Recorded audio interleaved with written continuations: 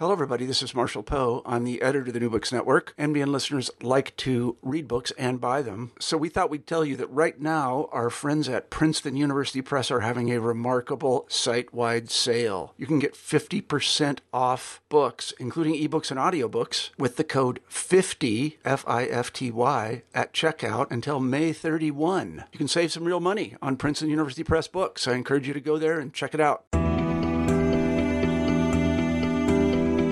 Hello, everybody, and welcome back to New Books in Latin American Studies, a podcast channel on the New Books Network.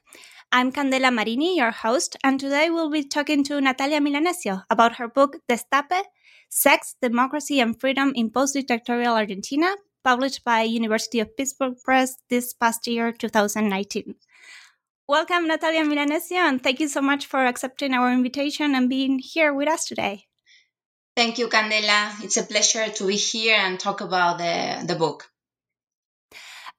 So you're an associate professor in the history department at the University of Houston. Yes, and that's correct. Your first book was studied consumer culture in mid-20th century Argentina. I wonder if you could begin the interview by telling us a bit about yourself, where you were born and studied, but also how your previous research led you to your current book. Yes, like you said, I'm currently working at the University of Houston. I've been here since 2009, and I've been teaching modern Latin American history. I was born and raised in Rosario, Argentina's third largest city. I studied history. I did my licenciatura at the National University of Rosario. The licenciatura in Argentina is the equivalent of a master's degree, more or less, here in the States, because it requires the writing of a thesis with original, substantial research in the archives, in the case of historians. So I completed my licenciatura at the National University of Rosario and then moved to the States in 2000 to do my master's in history at New York University. And then I did my PhD in history at Indiana University. I finished in 2009, and like I said, I moved to Houston, and I've been working at the University of Houston since 2009. My Destape is my third book, second research project. My first book was Workers Go Shopping in Argentina. Is a social and cultural history of consumption in the 40s and 50s during Juan Domingo Perón's government in Argentina. Basically, very briefly, Perón changed profoundly a society in Argentina by recognizing very important rights for workers. And one of the most important changes in this time period was the increase in wages for workers. So with more money in their pockets, working class families start spending more on items they had never enjoyed before. So my first book is about that new world of popular consumer culture that emerged in the 40s and 50s in the context of Peronism. That book, Workers Go Shopping in Argentina, was published here in the States in 2013, and I revised it for an Argentine reader, for an Argentine audience, and was published in Argentina in 2014. So Destape, like I said, is my third book, but actually my second research project.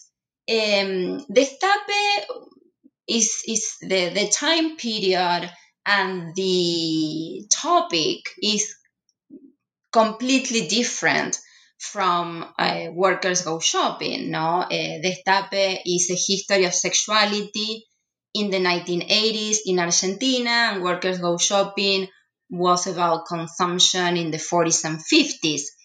They're both cultural histories, though, and the approach in this book, as we have this conversation, hopefully will become apparent. Now that the methods and the theories and the approach respond to a cultural history. When let me just very briefly explain what the Destape is before telling you why I decided to study the Destape. The Destape was the most explosive sociocultural phenomenon in Argentina after the fall of the military dictatorship. The last military dictatorship in Argentina emerged after a coup d'etat in 1976 and lasted from 1976 to 1983. This was a very repressive, very violent dictatorship at different levels, but also with regard to sexuality. So when the dictatorship fell in 1983, the Destape happened. And destapar in Spanish means to take the lid off, to uncover, to undress, to expose. So basically, the Destape was this, the uncovering of sexual images and sexual narratives that had been silenced and repressed during the dictatorship. So I was growing up in Argentina. I was a preteen in Argentina at the moment of the return of democracy in the country. So basically, I have very clear recollections. I was still very young, and I did not have access to this content. But this was so pervasive that I clearly remember, this avalanche of sexual images and text, everywhere, on television, radio, magazines, films. So when I grew up and I became quite interested in the Destape as a cultural phenomenon, and I began collecting magazines, films, images from that time period. But this I did it just because I was interested in the topic. And at the time, when I was in the moment, basically in which I was conceptualizing and thinking about a second book, I decided that I wanted to continue exploring Peronism in the 40s and 50s, and I was conceptualizing a project about gender and politics in connection to Peronism in Argentina. And at that time,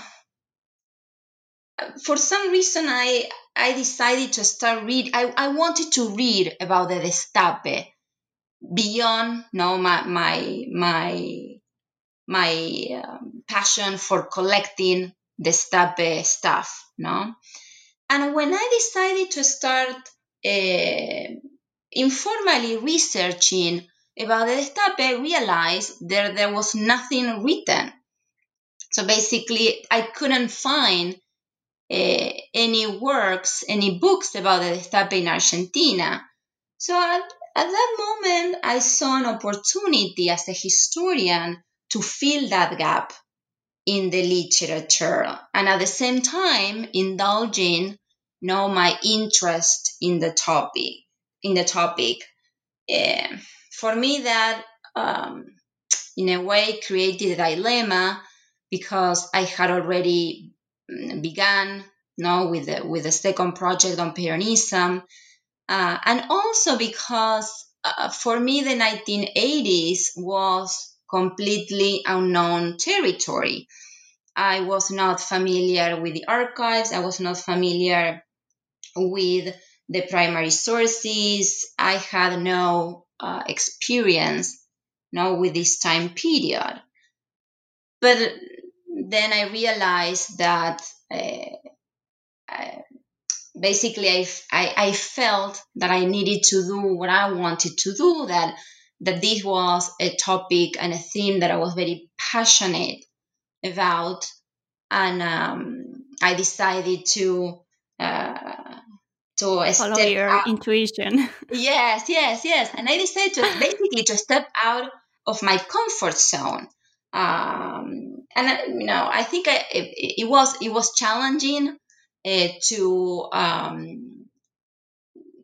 basically to start a project with no knowledge of the archives or no knowledge of the period. But it was also it was a fun project.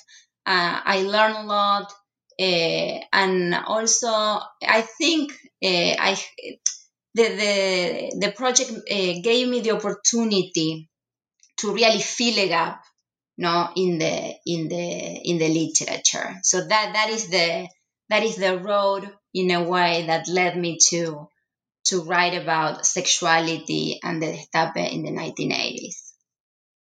And also, doing more recent history, you had the opportunity to work with other kinds of testimonies, right? And resources, and actually interview and talk to the people that were the protagonists of this history. Yes, right? Yes. And actually, this is interesting because I did oral history for my first book. I interview in the early 2000s. I interview very old people, Argentines who were young in the 40s and 50s. So basically, one of the chapters in the first book is completely based on oral histories.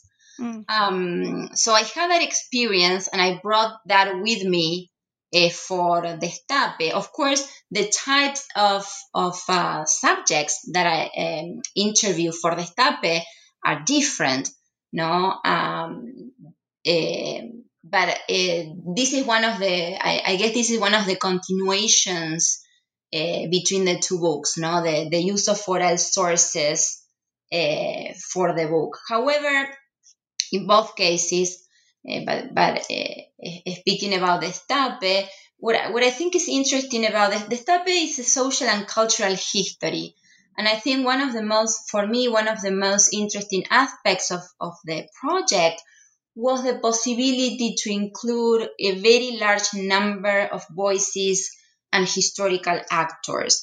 So because of the organization of the book, the book discusses the Destape as a media phenomenon, but also as a phenomenon that happened at the level of social practices, at the level of social experience. That gave me the opportunity to include different voices and different social sectors. So just to name a few, movie directors, writers, sex therapists, journalists, activists, feminists, readers, the Catholic Church and Catholic organizations that were the strongest opponents to the Destape. And the book is based on a very diverse body of sources. The oral interviews that I was just mentioning with feminists, with sexologists, with journalists, with sex educators, but also magazine collections, films, television shows, sexology books and journals, surveys, statistics. I also work with the internal documents of gay, lesbian, and feminist organizations. And like I mentioned earlier, with documents as newsletters authored by Catholic organizations and the Argentine Catholic Church. Yeah, actually, let's start with the book and how it's organized. You actually start with a poem by Spanish sociologist Joseph Vicente Marquez, and the poem is from 1975. Would you like to read it to us? Yes, thank you for the invitation. It's a wonderful poem. And the title of the poem is Una utopía razonable, a reasonable utopia. And like you said, Candela, was authored by José Vicente Marquez. Marquez was a Spanish sociologist who specialized in sexuality, and he was a very important figure in the redefinition of modern sexology in Spain after the fall of Francisco Franco's dictatorship in the mid 1970s. So the word destape, that Argentines take in order to name this sexualization of culture and society in the early 1980s, was first the word that Spaniards used for their own destape in Spain when after the end of Franco's dictatorship. So let me read the poem, and then I'll tell you why this poem is important for my research and how I discovered it. Great. Eroticize life. Separate coitus from genital pleasure. Reveal coitus as coupling. Air out the sex tucked in the genitals. Yet honor your genitals as an accepted part of your accepted body. Play down sexual matters without trivializing them. Learn to play and learn the importance of playing. Make love whenever at least two people want to. Don't make love when you really want to do something else. Always do it with, never against. Separate sex from procreation, but also from macho bravado and from resignation, from aggressiveness, competition, and revenge. Know sexual techniques, but then forget them, like you forget a book you've studied well. Don't make masturbation a substitute for interaction. Don't make interaction a substitute for masturbation. Blow out age, the time usurped by the patriarch. Make room in bed for humor and tenderness. Try making love to get to know someone, but also try getting to know someone to make love. Forget the inhibitions and the records forever. Don't be indifferent to whether or not you get laid, but don't agonize over it. Invent a new language for speaking plainly about this as you go, without interjecting bluster or mockery. So this Beautiful. is yes, it is a very beautiful, very, very profound, very substantial poem. And I found this while doing research in the personal archives of a sexologist, an Argentine sexologist of the name Mirta Granero. She was a very important figure in Rosario and nationally in Argentina, one of the founders of one of the first non-governmental organizations dealing with sex education and family planning in Argentina, and one of the founders of the first Institute for the Study of Sexology and Sexology Clinic outside of Buenos Aires. So I interviewed Mirta Granero, and she very generously allowed me to work in her personal professional archive. And while working with her materials, I found this poem in one of her boxes, and so I asked her, what is this poem? And she explained to me that in this time period, the 1980s was the moment of the consolidation, actually the rise and consolidation of sexology, and the boom of sex therapy and sexual workshops. So sexologists and sex therapists used this poem to start discussions with in these workshops and with these individuals, no, and the patients in sex therapy. And I realized later, at a moment when she explained to me the importance of the poem and the uses and how they utilized it in these workshops, I didn't really understand how important this was. And then later, while I was back at home and while I was started writing the book, I realized that this poem encapsulated the most important characteristics of the Destape. The importance of freedom, the importance of pleasure, the importance of identity in connection to sexuality. And this is the reason why the book opens with this beautiful poem, because I think it really exemplifies the richness of the changes that took place with the return to democracy in Argentina. And so, what was the Destape, and what was it reacting against? What was there before, or what was new about it? Yes, the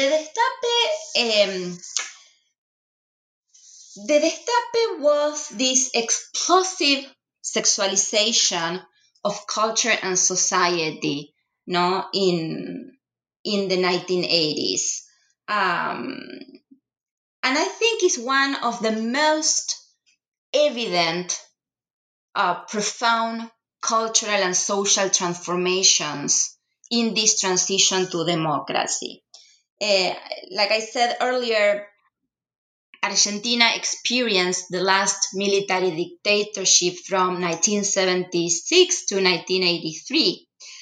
And this was one of the bloodiest dictatorships in the region. And the violence and the repression that pervaded all aspects of society also pervaded sexual culture in the 1970s. So sexual culture during the dictatorship in Argentina was very repressive, was very, very prudish, and very conservative. And just to give you a few examples of this general characterization, let me mention that the dictatorship prohibited family planning in public hospitals. They eliminated reproduction clinics and reproductive health clinics in public hospitals. The dictatorship proscribed sex education in schools. They persecuted and incarcerated gay people. In addition to that, sex education and erotic books were prohibited. Magazines were banned for including nude images, and filmmakers and film producers were forced to cut sex scenes and avoid themes like themes that were considered quote-unquote dangerous by the dictatorship, like adultery and abortion. So, with the return to democracy in 1983, Argentines experienced an unprecedented sexualization of culture that they call Destape. The Destape began or gained momentum in 83 and lasted more or less until 87, 88, continue until the end of the decade, but by the early 1990s, the scandal and the novelty that had characterized the first years of the Destape wore off. So what happened with the Destape is basically there are two layers to the Destape. The Destape was a large-scale media phenomenon, right? So what we see is that nudity and sex colonize all types of publications. Soft porn movies topped the list of the 10 highest grossing films each year. Erotic novels and sexology books became bestsellers, and erotic content inundated television shows. So that is the layer of the large-scale media phenomenon. But what the book shows, and this is, like they said, the first history of the Destape, what the book shows is that in addition to being this large-scale media phenomenon, the Destape was a profound transformation in sexual ideologies and practices. And these practices and these ideologies included the boom of sex therapy and sexology, the fight for the introduction of sex education at schools, the expansion of family planning services, and the centrality of discussions on sexuality in the feminist and gay movements.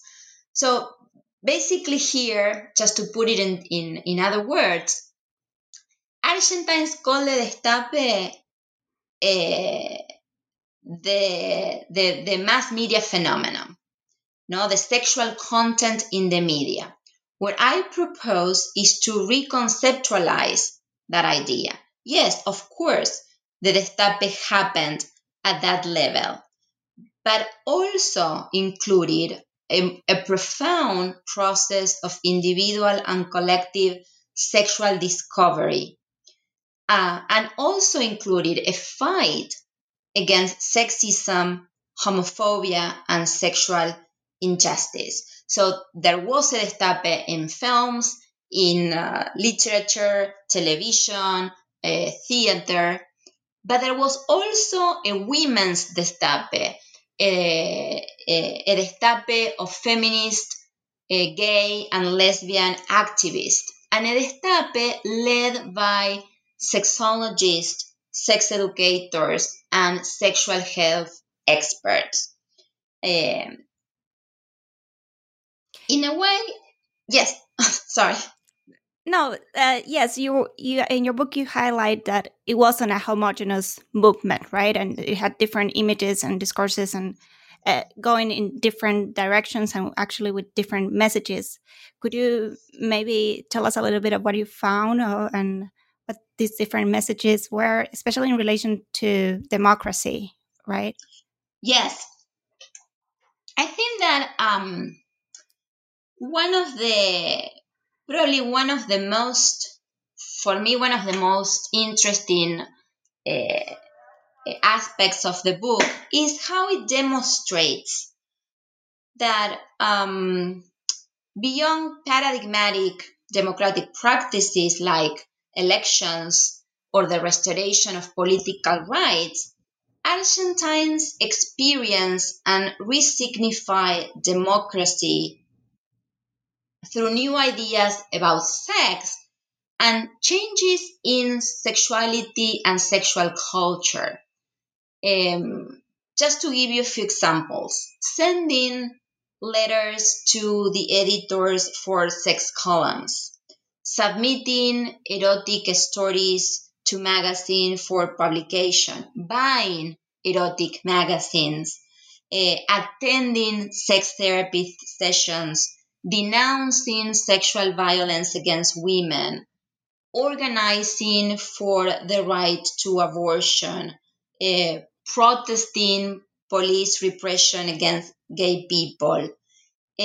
all these are examples of how different groups of Argentines link sexuality and sexual culture with very concrete democratic values like participation, activism, and self-expression.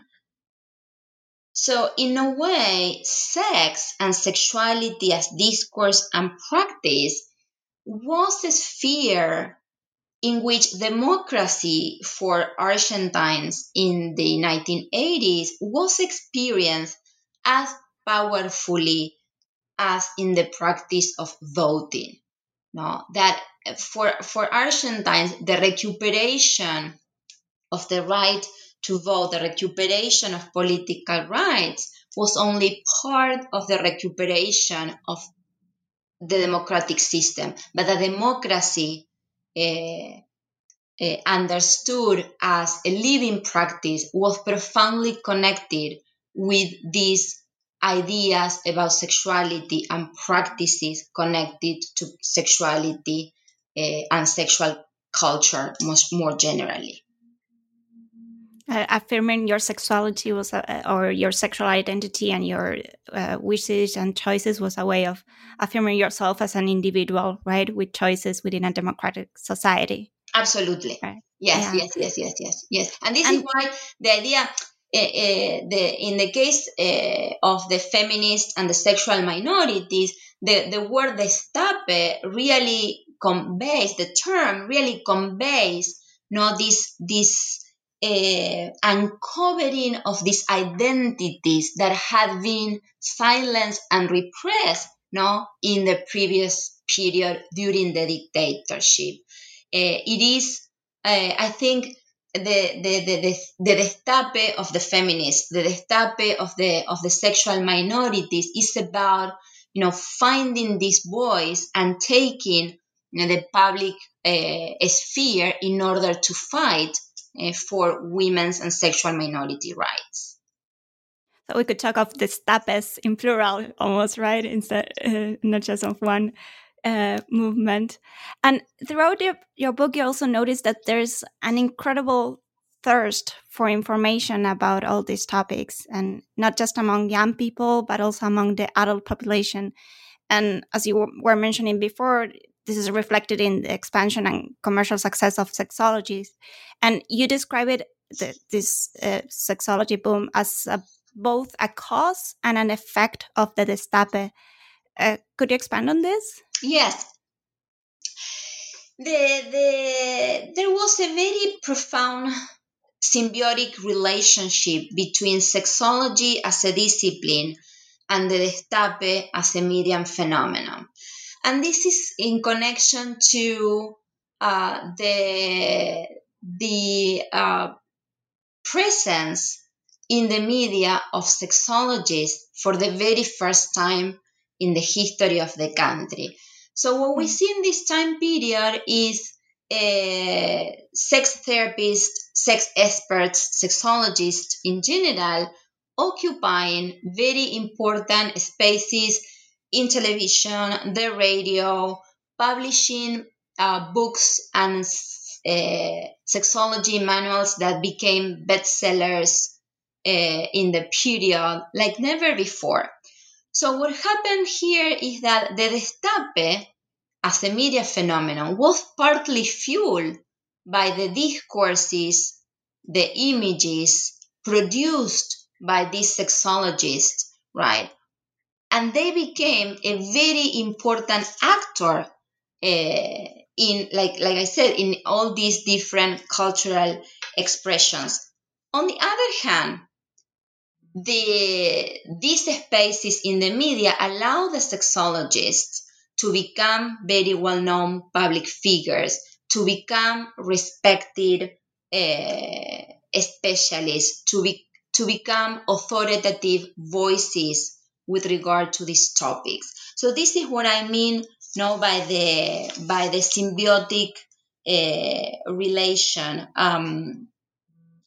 In a way, the sexology played a very important role in liberating Argentines to talk more freely about sexuality and sexual problems. But the platform, or the most important platform, and the first platform that sexologists used, was the media. So this is what you mentioned, no, about the relation between the Destape and sexology as a discipline. Mm.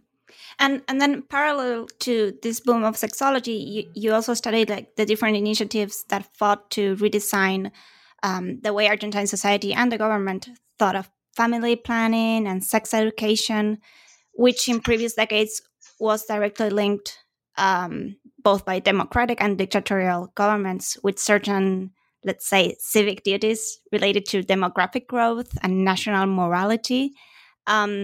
How these organizations devoted to sexual health challenge these ideas? What was their approach? Yes, and this is connected to the richness, no, of the Destape as a social and cultural phenomenon. Like I said at the beginning, the Destape was a media phenomenon. So the first two chapters I devoted to that.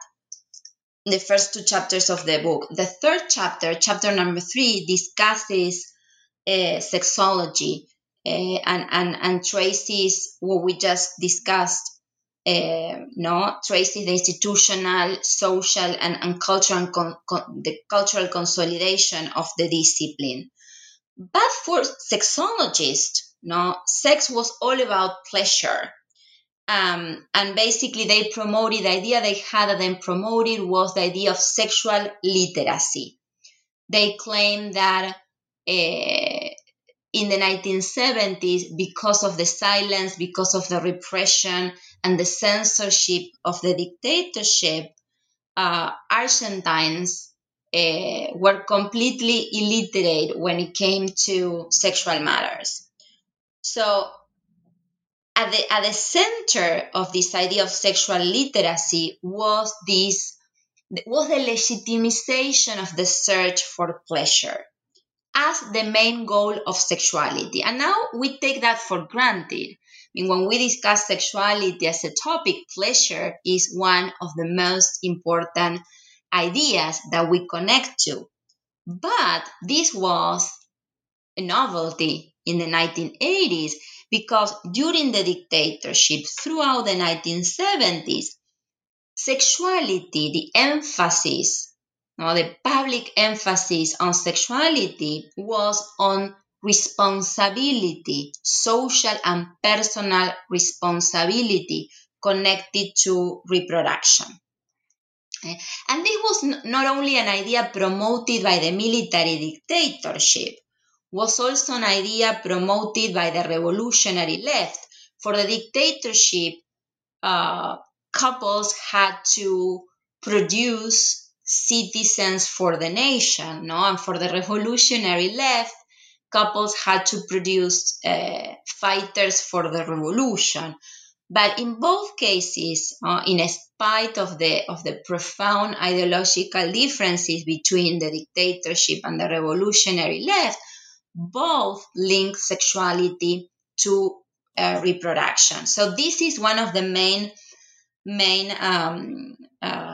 innovations coming from the sexology discourses. And sexuality is about pleasure, and it's finding a personal path to search for that pleasure that was connected to an individual's well-being. But that was only part of the story of the Destape. And like you were saying, the other side of the story were those specialists that were not centered, were not focused on pleasure necessarily, but were centered on redefining reproduction and redefining reproduction away from the values of the 1970s dictatorship. So if chapter 3 is about sexology and the search for pleasure, chapter 4 moves the discussion into basically beginning by explaining the repression of sexual and reproductive health care in the 70s, right? And during the dictatorship, sex education was suppressed in schools, and all activities related to family planning were prohibited by law. So they almost completely disappear from public hospitals. The military believed that school-based sex education and family planning were threats to demographic growth, were threats to morality, and were a challenge to the rights of parents. So this chapter 4 follows the rise with the return to democracy of non-governmental organizations devoted to to sexual health and sex education. And one of the most interesting aspects that I found while studying these organizations is that after 1983, these advocates and these experts conceptualize family planning and sex education as human rights. And they maintain that family planning and sex education were legitimate means to achieve social well-being and personal fulfillment. And this was a substantial change in their discourse, because earlier, in the context of the repression and the censorship of the dictatorship, when they had the opportunity to defend family planning and when they had the opportunity to defend sex education, they did it by arguing that these were the means to fight abortion. So these were remedies against abortion, because these were the discourses that they could use in this very repressive context. So in the 1980s, the paradigm changed completely, and now the language changes, and both family planning and sex education becomes human rights.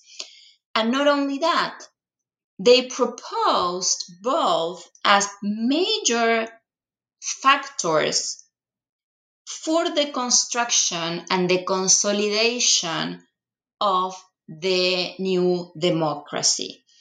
So the idea of protecting public health, the idea of strengthening the economy of the country, the idea of strengthening the processes of national modernization were intrinsically linked to reproductive health and sex education. Then in the last chapter, you focus more on sexual minorities, a group that, as you were mentioning before, even in this atmosphere of openness that was the Destape, remained largely silenced or misrepresented. But you argued that the activism of feminist, gay, and lesbian organizations was actually key in the resurrection of this civil society. And they were proposing a redefinition of ideas of citizenships and rights and notions of inclusiveness within this new democracy. In what ways? What were some of these groups' contributions? Yes, the most obvious one is this idea of exposing themselves. No, because again, if we consider the context of repression and persecution, no, in the previous period, feminists and sexual minorities spent all these years silenced, persecuted, and repressed by the dictatorship. So what happens with the return to democracy is that these groups, these social sectors materialized for the rest of Argentines. No, this is the reason why they became these very important actors in resurrecting the public sphere. And they became visible, they became active, they became public. And they of course, they had existed before, but this is the moment in which we see the explosion in the public sphere of these sectors occupying these spaces in marches, in demonstrations, in the media. And this is a very important phenomenon because, again, these groups have been silenced throughout the authoritarian regime. The other important contribution that is more profound and is more relevant is the use of a language of sexual rights to articulate their agendas. So while sexologists talk about pleasure, while family planning experts and sex educators talk about reproductive health, feminists and sexual minorities took these elements, put them together, added this idea of sexual freedom, and created a way more complex and holistic agenda that specifically utilized the language of sexual rights. So with this language of sexual rights, these social sectors articulated the defense of non-heterosexual identities, the fight for sexual and reproductive self-determination, the protection of sexual freedom.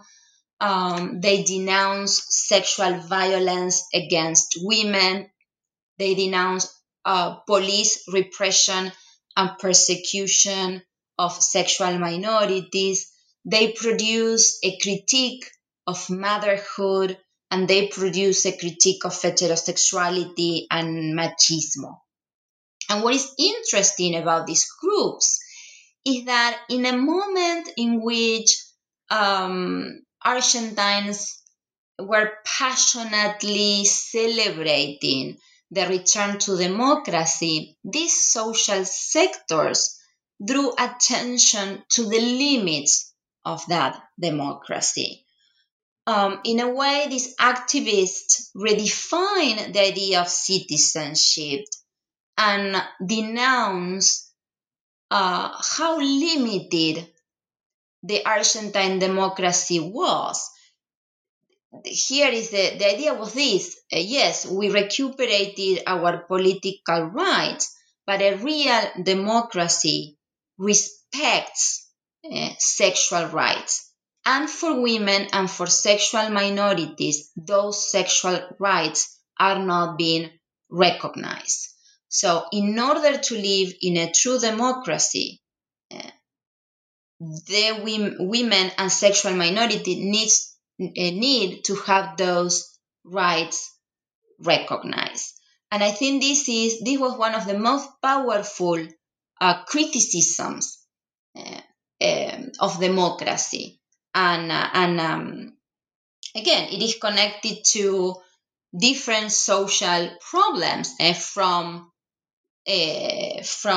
sexual violence against women to the police persecution of sexual minorities that was present during the dictatorship, but sadly continue into the 1980s after the return to democracy. And in general, who were the main opponents to this expansion of rights, and what were the main obstacles to all these improvements? Yeah, I think different conservative sectors that opposed the Destape at the different levels. The government, the president at that time was Raúl Alfonsín. Raúl Alfonsín was the president elected to reopen Argentina democratically after the fall of the dictatorship. Now, his government, even though in theory, in some cases, embraced some of these goals and ideas of these social sectors, at the end of the day, did not do much in order to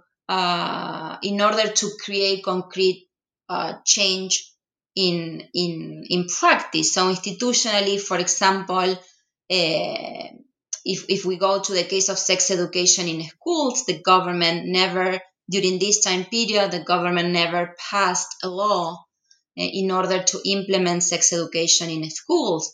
The federal government did almost nothing in order to establish family planning clinics in public hospitals. When this happened at the local level, at the level of the municipalities or the states, the provincial level, as we call provincias, the states, in Argentina. So the argument that I want to make is that the changes that were produced because of the mobilization of society rather than as a top-down approach coming from the government. That does not mean that the government opposed these changes, but the argument is that the government did not have an active role in producing these changes. I think that the main opponent, the most important opposition, came from the Catholic Church and Catholic organizations that became, as the sexologists, the family planning experts, the feminists, the sexual minorities became more and more active. These Catholic sectors also became very active in opposing the Destape at the different levels, fighting against sexual content in the media, fighting against sex education, organizing demonstrations against the implementation of reproductive health clinics in hospitals, organizing against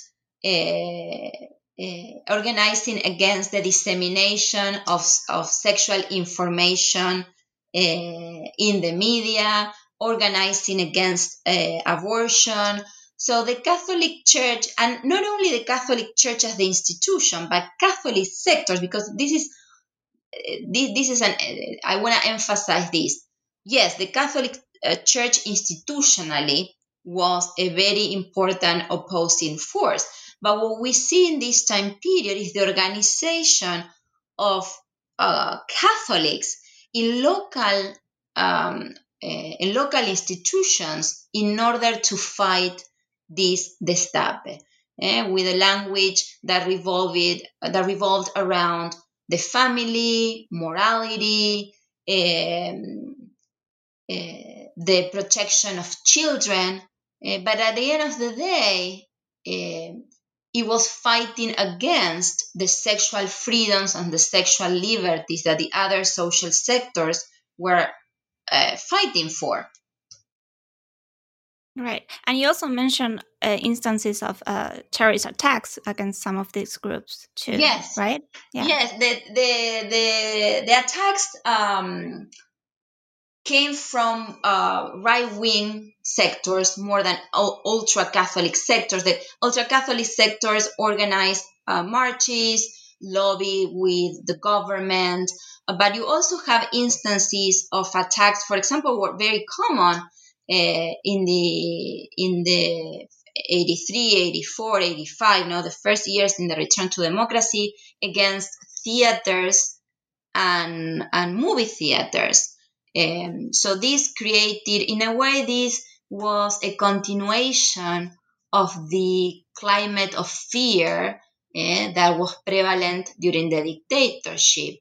Now, in a way, of course, this was a problem not for the audiences. This was a problem for the owners of the theaters and the movie theaters, and it was a problem for the filmmakers and the theater directors. But what is interesting is, even though these attacks happened, the audiences continue, because of this appetite not for this content, continue going to the movies, continue going to the theaters, and making erotic movies or erotic plays successful. Very successful. Yes. And so now we're in 2020, 4 decades later. What do you see? Have things improved? They're the same? What do you think?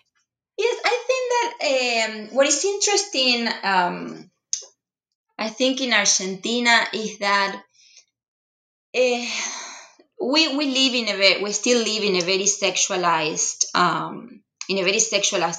sexualized culture that, of course, is not something that only characterizes Argentina. No, this is a global phenomenon. In a way, what is interesting about Argentina is that there is a continuation of the most important components of the Destape that we can trace, in a way, from the 1980s to the present date.